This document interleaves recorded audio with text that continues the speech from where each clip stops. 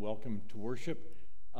Just a quick word of preparation here. Sometimes we range all over the scriptures. We'll have 20 different verses. And if you have your Bible open, it's very difficult to listen and to flip to 20 different places. I'm guilty of that, but today won't be like that, at least not as much. And so we're going to be in Psalm 2. You can safely and confidently open to Psalm 2 and know that you won't need to flip a bunch of pages. But that also means, because we're used to putting the slides up, and we will, it also means that if you don't have a Bible, we'd like to give you one. So we've got a stack of them back there. If you don't have a copy of the Word of God with you and you would like one, raise your hand. We'll get you one, and they're yours to keep if you want as a gift from us. Like many of you, I've read all of the Psalms over the years, and I've got my favorites. I've got the ones that I particularly like, and some of them match a particular mood, a particular season in life. I have go-to Psalms for various situations. But until recently, I've not spent a lot of time, to be honest with you, studying the structure of the book of Psalms as a whole. We sort of treat it like a cafeteria, like they just threw some food out here, some songs out there, and I'm a little hungry for this or a little hungry for that, and don't actually notice that there's a structure to the book, that somebody put these together. They put them in an order. They gave us an introduction, which is Psalms 1 and 2. Bob preached from Psalm 1 last week. I'm going to preach from Psalm 2 this week, and it's widely recognized that together they form an introduction. When you get to the end of the Psalms, Psalm 146 through 50, widely recognized to be the conclusion. It's just praise after praise after praise. And in between, you've got all manner of Psalms, divided into 5 books. It's recognized there's 5 books there, 5 sections. They have a theme. They've got things that identify them. They end in more or less the same way. So there is a structure. Somebody, we believe under the inspiration of the Holy Spirit, they didn't just write the Psalms, because there's 10 authors. They're written over about 1,000 years. But somebody also put them together. Put them in this order, these books, etc., and it's actually worthwhile and beneficial to look at it. So that's one of the goals of this series. We think there's good and helpful things to be discovered, not just by reading your favorite psalm, but by looking at the book as a whole and saying, why is it the way it is? I think there's things that will build your faith. I think there's things that will direct your daily life if we keep in mind the structure that's put before us. So let's pray before we go into this work. Father God, it's in Psalms that we're told that your word is a lamp unto our feet and a light unto our path. It's in Psalms that we read, open our eyes, Lord, that we might behold wonderful things from your word. And so that's our prayer. Your word is a light. It is a lamp. It is wonderful. And we need eyes that are opened. Would you graciously do that for us today, we pray. In Jesus' name, amen. I want to begin the study with an insight that I got from Dr. Mohler. He's president of Southern Baptist Theological Seminary. 3 of us just got back from the Together for the Gospel Conference, and they gave out a copy of his new study Bible, Grace and Truth Study Bible. And if you turn to the introduction to Psalms, he said something that I found both true and helpful. He said, the psalmist tends to face east, waiting not only for the dawn of a new day, but for the dawn of a new age. I find that helpful, because sometimes we dive into the Psalms and we are just looking for help for today. Today's been a good day and we want to celebrate. Today's a hard day and we want to mourn and we want comfort. And we don't often step back and say, there's help for today, but there's a vision for the future. It's not just a new day that we need. It's a new age that we need. I think Dr. Mohler is right. The Psalms are not just about the here and now. We often treat them that way. But they're also about what we should hope for in the long term. We should be looking further down the road to a better age. Last week, Bob started us in Psalm 1. And the blessing that was to be found in meditating on God's law.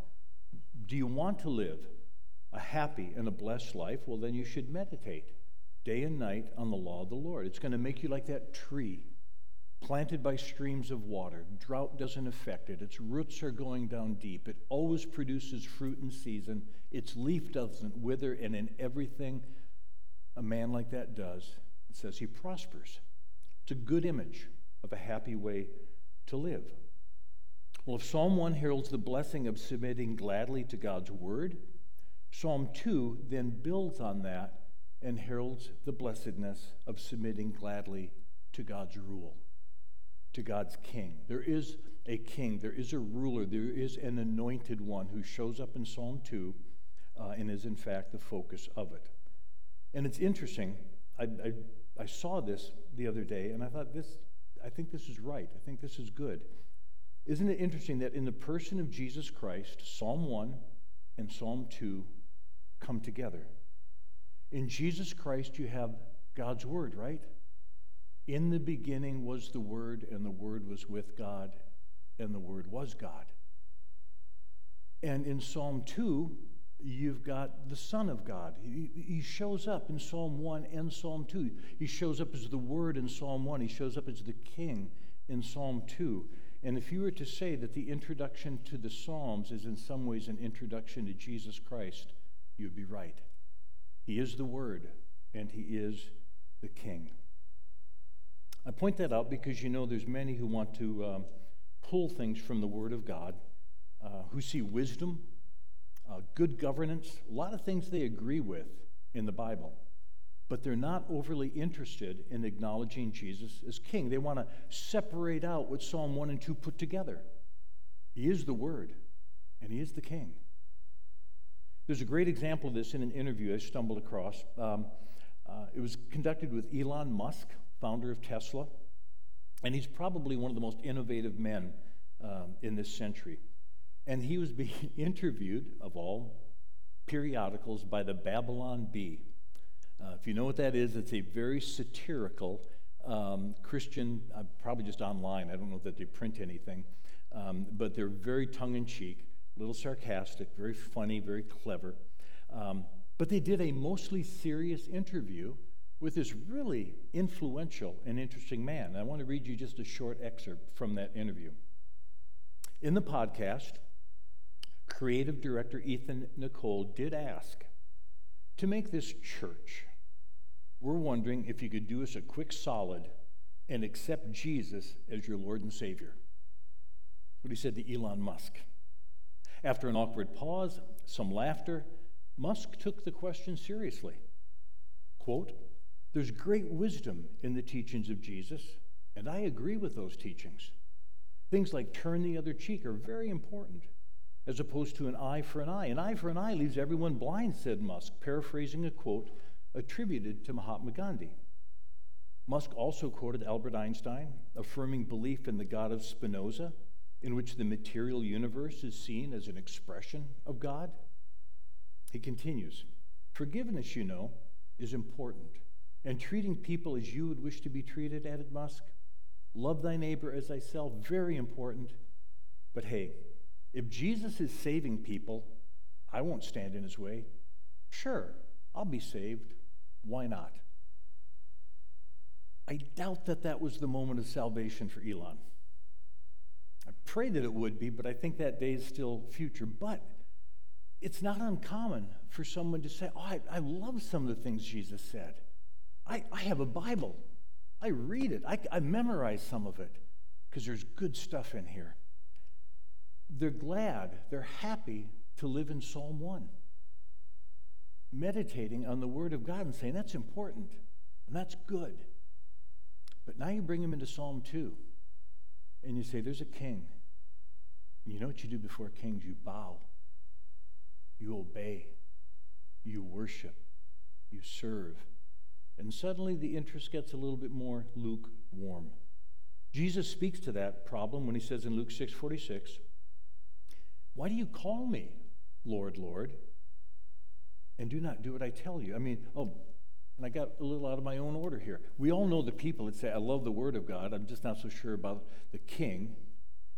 But the other problem does exist. And Jesus says, you treat me as, or you call me king, you call me Lord, but then you don't do what I say. You don't get to live in Psalm 1 and not 2, and you don't get to live in Psalm 2 and not 1, because Jesus is Lord of both those Psalms. He is the Word, and He is the King. And when you take them together, they spell out, what does it look like to live a happy life, to live a blessed life? In fact, as Bob pointed out last week, Psalm 1 begins with a word about how to live blessed. Blessed is the man whose delight is in the law of the Lord. Guess how Psalm 2 ends? How blessed is the man who takes refuge in the King. Bookends. It's like two pillars. If you want to enter the Psalms rightly, you enter them knowing that it's blessed to meditate on His Word, and it's blessed to take refuge in the King. You would enter the Psalms that way, and I would argue the Scriptures as well. Well, Psalm 2's got a very clear structure. It's not hard to see. It's a song. All Psalms are 4 stanzas. Each stanza has 3 verses. What is somewhat unique is that in each stanza, a different person is speaking. In the first stanza, it's the nations, the rulers, the people. It's you and I speaking. In the second stanza, it's God the Father who speaks. In the third stanza, it's God the Son. And it's not till you get to the 4th stanza that the psalmist actually speaks. We're not told who the author of these introductory psalms is, at least in the Old Testament. A lot of psalms have a superscription, and they say this is a psalm of Asaph or David, and they might even give a situation. This is a psalm of David when he feigned insanity before the Philistines to save his own life. So you get some historical background. If you go to Acts 4:25, when the people are praying, they quote, "Why do the nations rage in vain?" which is the first verse in this psalm, and they say that's a psalm of David. So we can say David wrote it, but it doesn't tell us here. Why? Why doesn't it tell us who wrote this psalm if the knowledge is out there? And I want to suggest to you a reason that I've found compelling. If we knew it was David's psalm and we knew kind of where it was in his life, we might go in to the historical accounts and see, oh, okay, this is what was going on with David. This was the battle he was fighting. This is who was giving him a hard time. And therefore the psalm is written in light of that. And we would anchor the psalm in history. This is one of those psalms that I don't think is supposed to be anchored in history, because this is timeless. This is universal. This is not a problem that just existed for David. This is a problem that's been here from the beginning of time and is still with us. Every age, every people, every situation. It's not about David and how he solved a problem. This is about Christ and how he's going to solve a problem. I think you'll see that as we progress through the psalm. So let's begin. Psalm 2, verses 1 through 3. Why do the nations rage and the peoples plot in vain? The kings of the earth set themselves, and the rulers take counsel together against the Lord and against his anointed, saying, "Let us burst their bonds apart and cast away their cords from us." That's a description not of a particular people. That's a description of people. We do not like discovering that there's some authority above us, especially an absolute authority like a creator God. At least the natural man does not. We see it in the garden.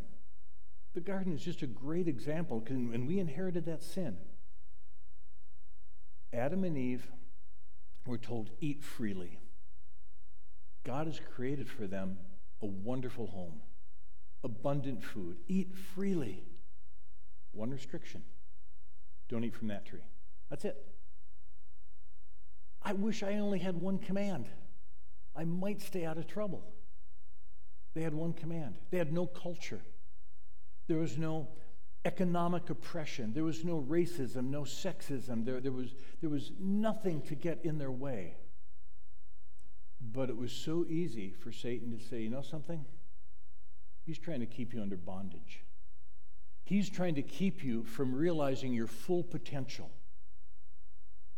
And what was given as a word of life from God is taken by Adam and Eve, our parents, as bondage, restriction, so a cord to be cast aside. so I can be me. We see this in Pharaoh. As he stiffens his neck and hardens his heart against God, he will have no one rule over him. Exodus 5:2, but Pharaoh said, "Who is the Lord, that I should obey his voice and let Israel go? I do not know the Lord. And moreover, I will not let Israel go." In other words, I think he's saying, even if Pharaoh did know God, doesn't care. He's not letting anybody go. God's not God. Pharaoh is God. And no one will tell Pharaoh what to do. There will be no boundaries for this man. Anybody tries to shackle Pharaoh with the word of God, he will cast that bondage aside. He will cut those cords. That spirit lives in all of us, I believe. And we see the same rebellion in our day. We write songs to celebrate it. If you're old enough, you remember Frank Sinatra. What's his most famous song? I did it my way. Nobody told me what to do. I told me what to do. No bondage, no cords. I did it my way. About 100 years before Sinatra, the poet William Henley wrote the poem Invictus. And I mentioned this with apologies to the Exodus class. You've heard this, but I think it's an appropriate illustration for Psalm 2. You know the poem, whether you realize it or not. You probably don't know all the verses, but you'll know this final verse. It matters not how straight the gate, how charged with punishments the scroll. In other words, I don't care what the end of this road is, how many punishments there are. I'm going ahead. I am the master of my fate. I am the captain of my soul. The poet's not interested in submitting to anyone either. And if you want to bring it just right exactly into our day, and I don't want to pour gas on a fire that already burns plenty hot, but we all know at least some of the current signs of this total rejection of God's law and God's king that Psalm 1 and Psalm 2 warn us of. For example, God said in Genesis 1 that he would make man in his image, and he did so. So God created man in his own image. In the image of God, he created him. Male and female, he created them. I hope you see glory in that verse. But do you understand that you live in a culture that sees bondage in that verse? They don't celebrate male and female. They reject the idea that gender is even really a reality. God has no business telling me whether I'm male or female. That limits my ability to express my true self. You've heard it. The unavoidable implications of biology and chromosomes are seen as cords to be cut and the bondage to be broken. And it's not going to work long term. I'm not, if this insanity lasts another 20 or 30 years without some restrictions, I'll be surprised, because already biological males are declaring themselves to be female, to be transgender, and then competing in sports. They were very mediocre as a male, and now they're setting world records pretending to be a female. I read today that a criminal who was about to go to jail declared himself to be transgender, to be female, so he would be housed in the women's prison. It will surprise none of you that he raped one of the women. Who didn't see that coming? It's not going to work. Gender is perhaps the ultimate expression of the creature trying to shake his fist at the Creator. You will not tell me who I am or what I must do, even if every bit of science and biology says, oh, yes, he will. We see this rebellion against God in the field of labor. This surprised me here. God designed us to be creative. He designed us to work. Work is not part of the curse. Work existed before the fall. And the Apostle Paul knows this. He wrote in 2 Thessalonians 3:10, "For even when we were with you, we would give you this command. If anyone is not willing to work, let him not eat." That good command of God has been turned on its head. So now, because some are not willing to work, I don't get to eat. You know what I'm talking about. You go to a restaurant and you go, oh, good, there's 10 open tables. And then you find out there's a 45-minute wait because nobody wants to come to work to serve you. Work has gone from being a gift of God, where you get to image forth God by being creative and taking chaos and making order, to just something, we're not interested. When's my next check coming? Add to this what's happening in the Ukraine, insanity, and the fact that world history is a history of men killing one another in war after war after war. And you'll understand why a Russian writer by the name of Alexander Herzen said this: history is the autobiography of a madman. That's true. It is. And that's what's being taught in Psalm 2, verses 1 through 3. It's mad. It's vain. It's little more than pointless raging against reality to oppose God and to oppose his anointed. It's not going to work. But people not only do it, they meditate on how to do it. You see the word plot in verse 1 of Psalm 2? It's the same word as meditate in Psalm 1. The righteous man meditates on the law of God, because in it he finds delight. The wicked man meditates on how to get rid of the law of God, because in it he finds bondage. So how are we to respond to just his first stanza? This was the world of the psalmist. It's our world. It's a timeless, universal problem. Let me tell you how not to respond first. Don't respond by grumbling. And I've got to say that because I know my own tendency, and I've been around enough of you to know your tendency. We get together, and what do we say? Hey, did you see? And we give the next outrageous thing that we saw in the news. Did you see a Supreme Court justice confirmed who is a woman, but will not define what a woman is? Did you see that? Crazy. How many of you have seen the Progressive insurance commercials that don't turn into your parents' commercials? You seen that? They're hilarious, and they are creative. And there's one that speaks to us, I think. Dr. Rick is a life coach, and he's taken a bunch of like 30 and 40-year-olds and walking them through different situations in life and helping them not turn into their parents. You shouldn't have 12 pillows on the couch so no one can sit there. That's one of them. But there's one where he takes them into what looks like a Home Depot, that kind of store. And he's in the middle, and he's got one of his students on either side, and a young man walks by with bright blue hair. Dr. Rick says quietly under his voice, "We all see it. We all see it," with the goal of getting them not to say anything. But one man cannot contain himself, and he goes, "He's got blue hair." Yeah, we all see it. Don't be that guy. He's not the hero, he's the butt of the joke. Folks, we all see it. To use blue hair just as a metaphor, because I don't care about blue hair or orange hair or green hair or anything like that. I care about the heart and the soul. But we live in a culture of blue hair. There's odd things going on. We all see it. You're not the hero by saying, "Did you see it? Did you see it? Did you see it?" We want to live in Psalm 1, in stanza 1. Not a good place to live.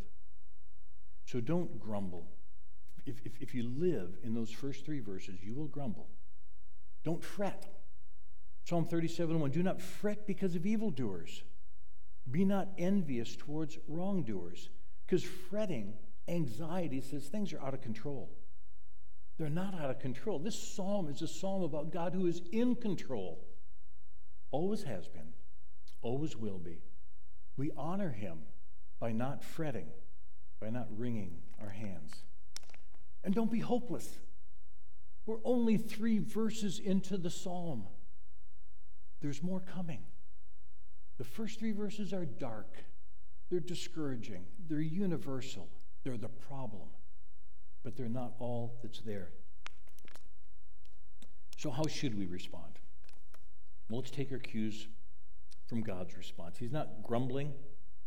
He's not fretting. He's not hopeless.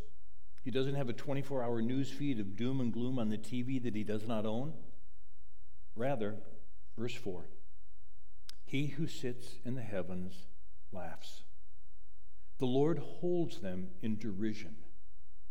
Then he will speak to them in his wrath and terrify them in his fury, saying, as for me, I have set my king on Zion, my holy hill. When the Lord laughs here, it's not primarily because he finds this funny. Human rebellion is not funny. He laughs because he finds human rebellion absurd. This is like the 2-year-old. We've all seen it. Maybe it was one of our kids. Maybe it's one of the grandkids. Maybe it's just somebody that you know. We've all watched as a 2-year-old has a meltdown.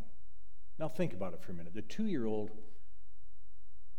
they can't change their own diaper, folks. They're not wise. They're not educated. They're about 3 feet tall.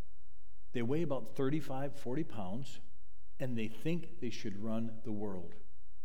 And the world doesn't cooperate. They're on the floor kicking and screaming. It's sin, showing up at a very early age. Tell me you haven't smiled a little bit, because it's absolutely futile. Like they're going to rule over mom and dad. And yes, I know there's moms and dads that let them rule. That's a mistake. That's another message. They're not potty trained. They can't dress themselves. They can't hold a job, but they have the answers. We laugh. We're like that before God. And once God is done laughing, then he speaks. He won't be amused for long. And the kings and rulers of the earth will discover that he never really was amused.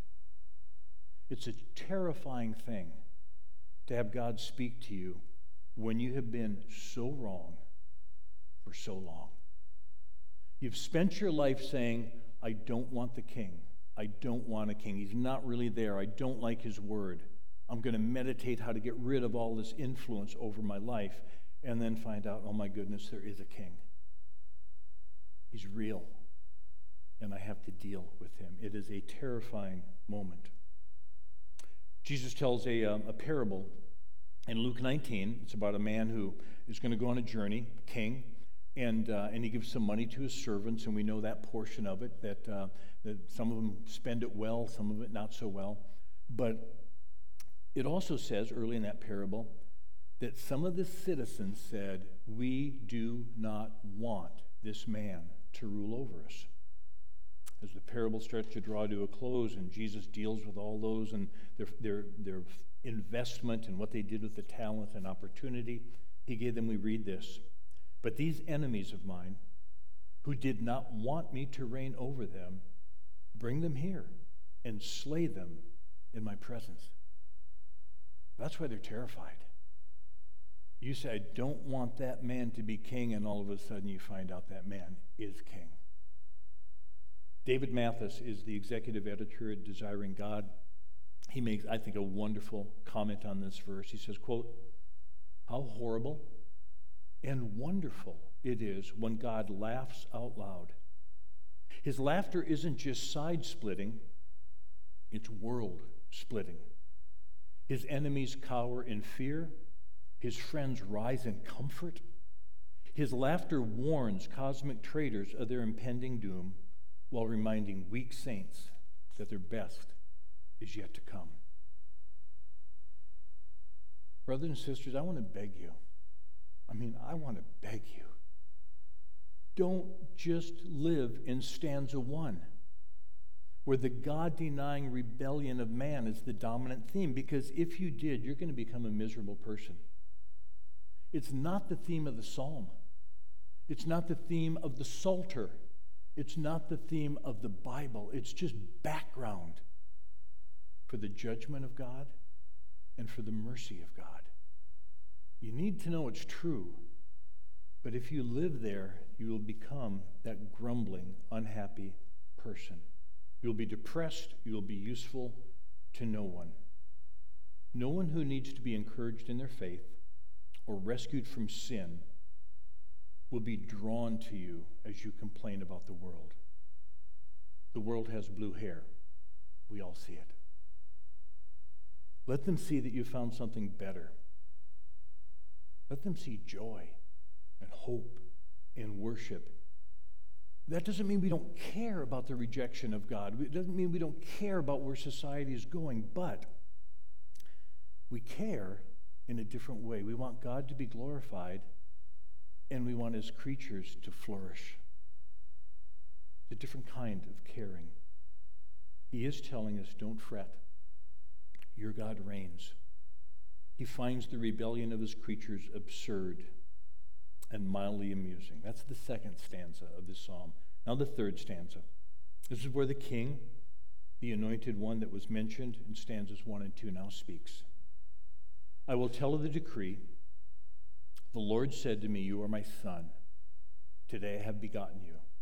Ask of me, and I will make the nations your heritage and the ends of the earth your possession. You shall break them with a rod of iron and dash them in pieces like a potter's vessel. Stanza 2 kind of read as though God's king is already enthroned on his holy hill, Zion. It's like, well, okay, if he's there, why are the people still doing what they're doing? Well, stanza 3 kind of solves that for us because it takes on more of a future tense. You shall break them with a rod of iron is a future reality. And it explains why the nations are still raging and plotting. It hasn't happened yet. Because once verse 9 actually happens, there will be no more raging and plotting. The judge of all the earth will set things right. So many of the Psalms, and this is why the introduction and the structure is important, so many of the Psalms have this dual flavor. On the one hand, the reign of God's anointed is so certain it can be spoken of as though it's happened. On the other hand, the psalmist knows that much of what we long for is still future. It hasn't happened yet. We have that already not yet that many of us are familiar with. But why hasn't it happened yet? What's keeping it from happening? Don't we pray, Maranatha, come, Lord Jesus? And he hasn't come. I want to suggest from a couple different places, the first of them, verse 8, is because the Son has not yet asked. When the Son asks the Father for something, the answer is yes. Do you not think that I could cry out to my Father right now and he would send legions of angels? He would. Ask of me, and I will make the nations your heritage and the ends of the earth your possession. Well, why hasn't he asked? Why is this reign that we long for not already here? The psalm will answer that. But first I want to let Peter answer it. We'll probably be more familiar with this. 2 Peter 3:8. But do not overlook this one fact, beloved, that with the Lord, one day is as 1,000 years, and 1,000 years as one day. The Lord is not slow to fulfill his promise, as some count slowness, but is patient towards you, not wishing that any should perish, but that all should reach repentance. According to Peter, Christ has not returned in glory to rule over all the nations for one reason. Not done saving people. He's patient. His work of ruling will not commence until his work of saving is complete. And that's where we come in. We are to join the psalmist in singing to the world the truths of the fourth and the final stanza of Psalm 2.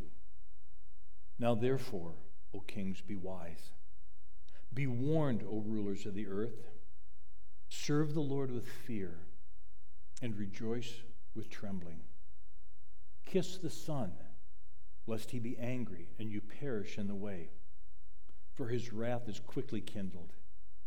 Blessed are all who take refuge in him. So good. The rebellion that was stanza 1, that's so wicked, and the judgment that's spoken of in stanza 2 and stanza 3 seems so absolutely certain. These people are going to be judged. They deserve to be judged. The nations, the peoples, the rulers, the kings. It's over. It's not. That judgment will come one day. But until it does, we have a word for those nations and those peoples. There's hope. Be wise. Be wise. Be warned. Serve the Lord with fear, unless we think that this is a call to some sort of resentful, terrified submission because we really don't want him as king. We recognize we're not going to get our way, and so we'll just grit our teeth, and yeah, we'll serve him. No, not that kind of service. The psalmist goes on, rejoice. Rejoice with trembling. There's trembling, but there's joy. The kind of fear that's in view is not the kind of fear that kills joy. It's the kind of fear that fuels joy. Imagine coming to grips with the fact that there is an all-powerful king, one that you've either ignored or resented your whole life. He has the right to smash you to pieces, like somebody could take a rod of iron and just smash a clay pot. But he doesn't do that. He offers you refuge at the cost of his own life. He offers you joy. He offers you relationship and peace and protection. And it doesn't just offer, he calls and he commands, because the gospel is not primarily an invitation. It's a call to worship the King. You should tremble that there is such a king. But you should tremble with joy because he's so good. The psalmist goes on, kiss the Son. What a great image. Don't just give him a nod as a good teacher, as a moral man. If I could have 5 minutes with Elon Musk, I would want to say, I love what you said about God's word.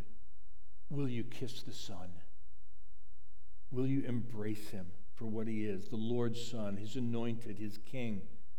Engage your heart in worship of him, because he's the reason and the only reason that there's any hope.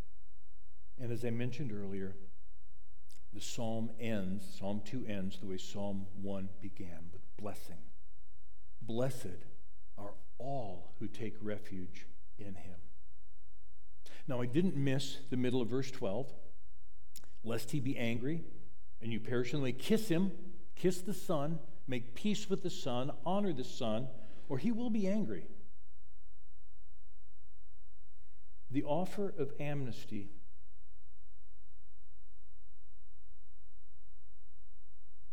so good. The offer of refuge made to a rebel is so good and so undeserved that to scorn it rightly provokes wrath. I've said before that the reason unbelief is so serious is because the Jesus you refuse to believe in is so good. He secures mercy for rebels at the cost of his life, and he gives you a promise of joy when you finally surrender. It's a good offer, folks. Every person should take it while it's still on the table. Jeremy Taylor, he was a 17th century British pastor, said this: God threatens terrible things to those who will not be happy. Psalm 2. Be happy, or else. So Psalm 1 starts with blessing. Blessed is the man whose delight is in the law of the Lord. Psalm 2 ends with blessing. Blessed are all those who take refuge in him. Psalm 1 started out with the way of the righteous, progressed to the way of the wicked. Psalm 2 starts out with the way of the wicked, progresses to the way of the righteous. Psalm 1 made it all seem easy and quick. The righteous are like a tree. The wicked are like chaff. They're just going to blow away. Psalm 2 makes it clear that the wicked sometimes have some staying power. They might be around a while, but not forever. If they will not be wise, if they will not kiss the Son, they will be broken in pieces. Psalms 1 and 2, taken together, form this wonderful introduction to the book as a whole. We read them as people who need comfort here and now, and we read them as people who are rightly longing for something more than just a better day. The psalmist tends to face east, waiting not only for the dawn of a new day, but for the dawn of a new age. Let's pray. Father God, your word is just amazing. Help us to be that man in Psalm 1 who meditates on it and finds delight and truth and life in it.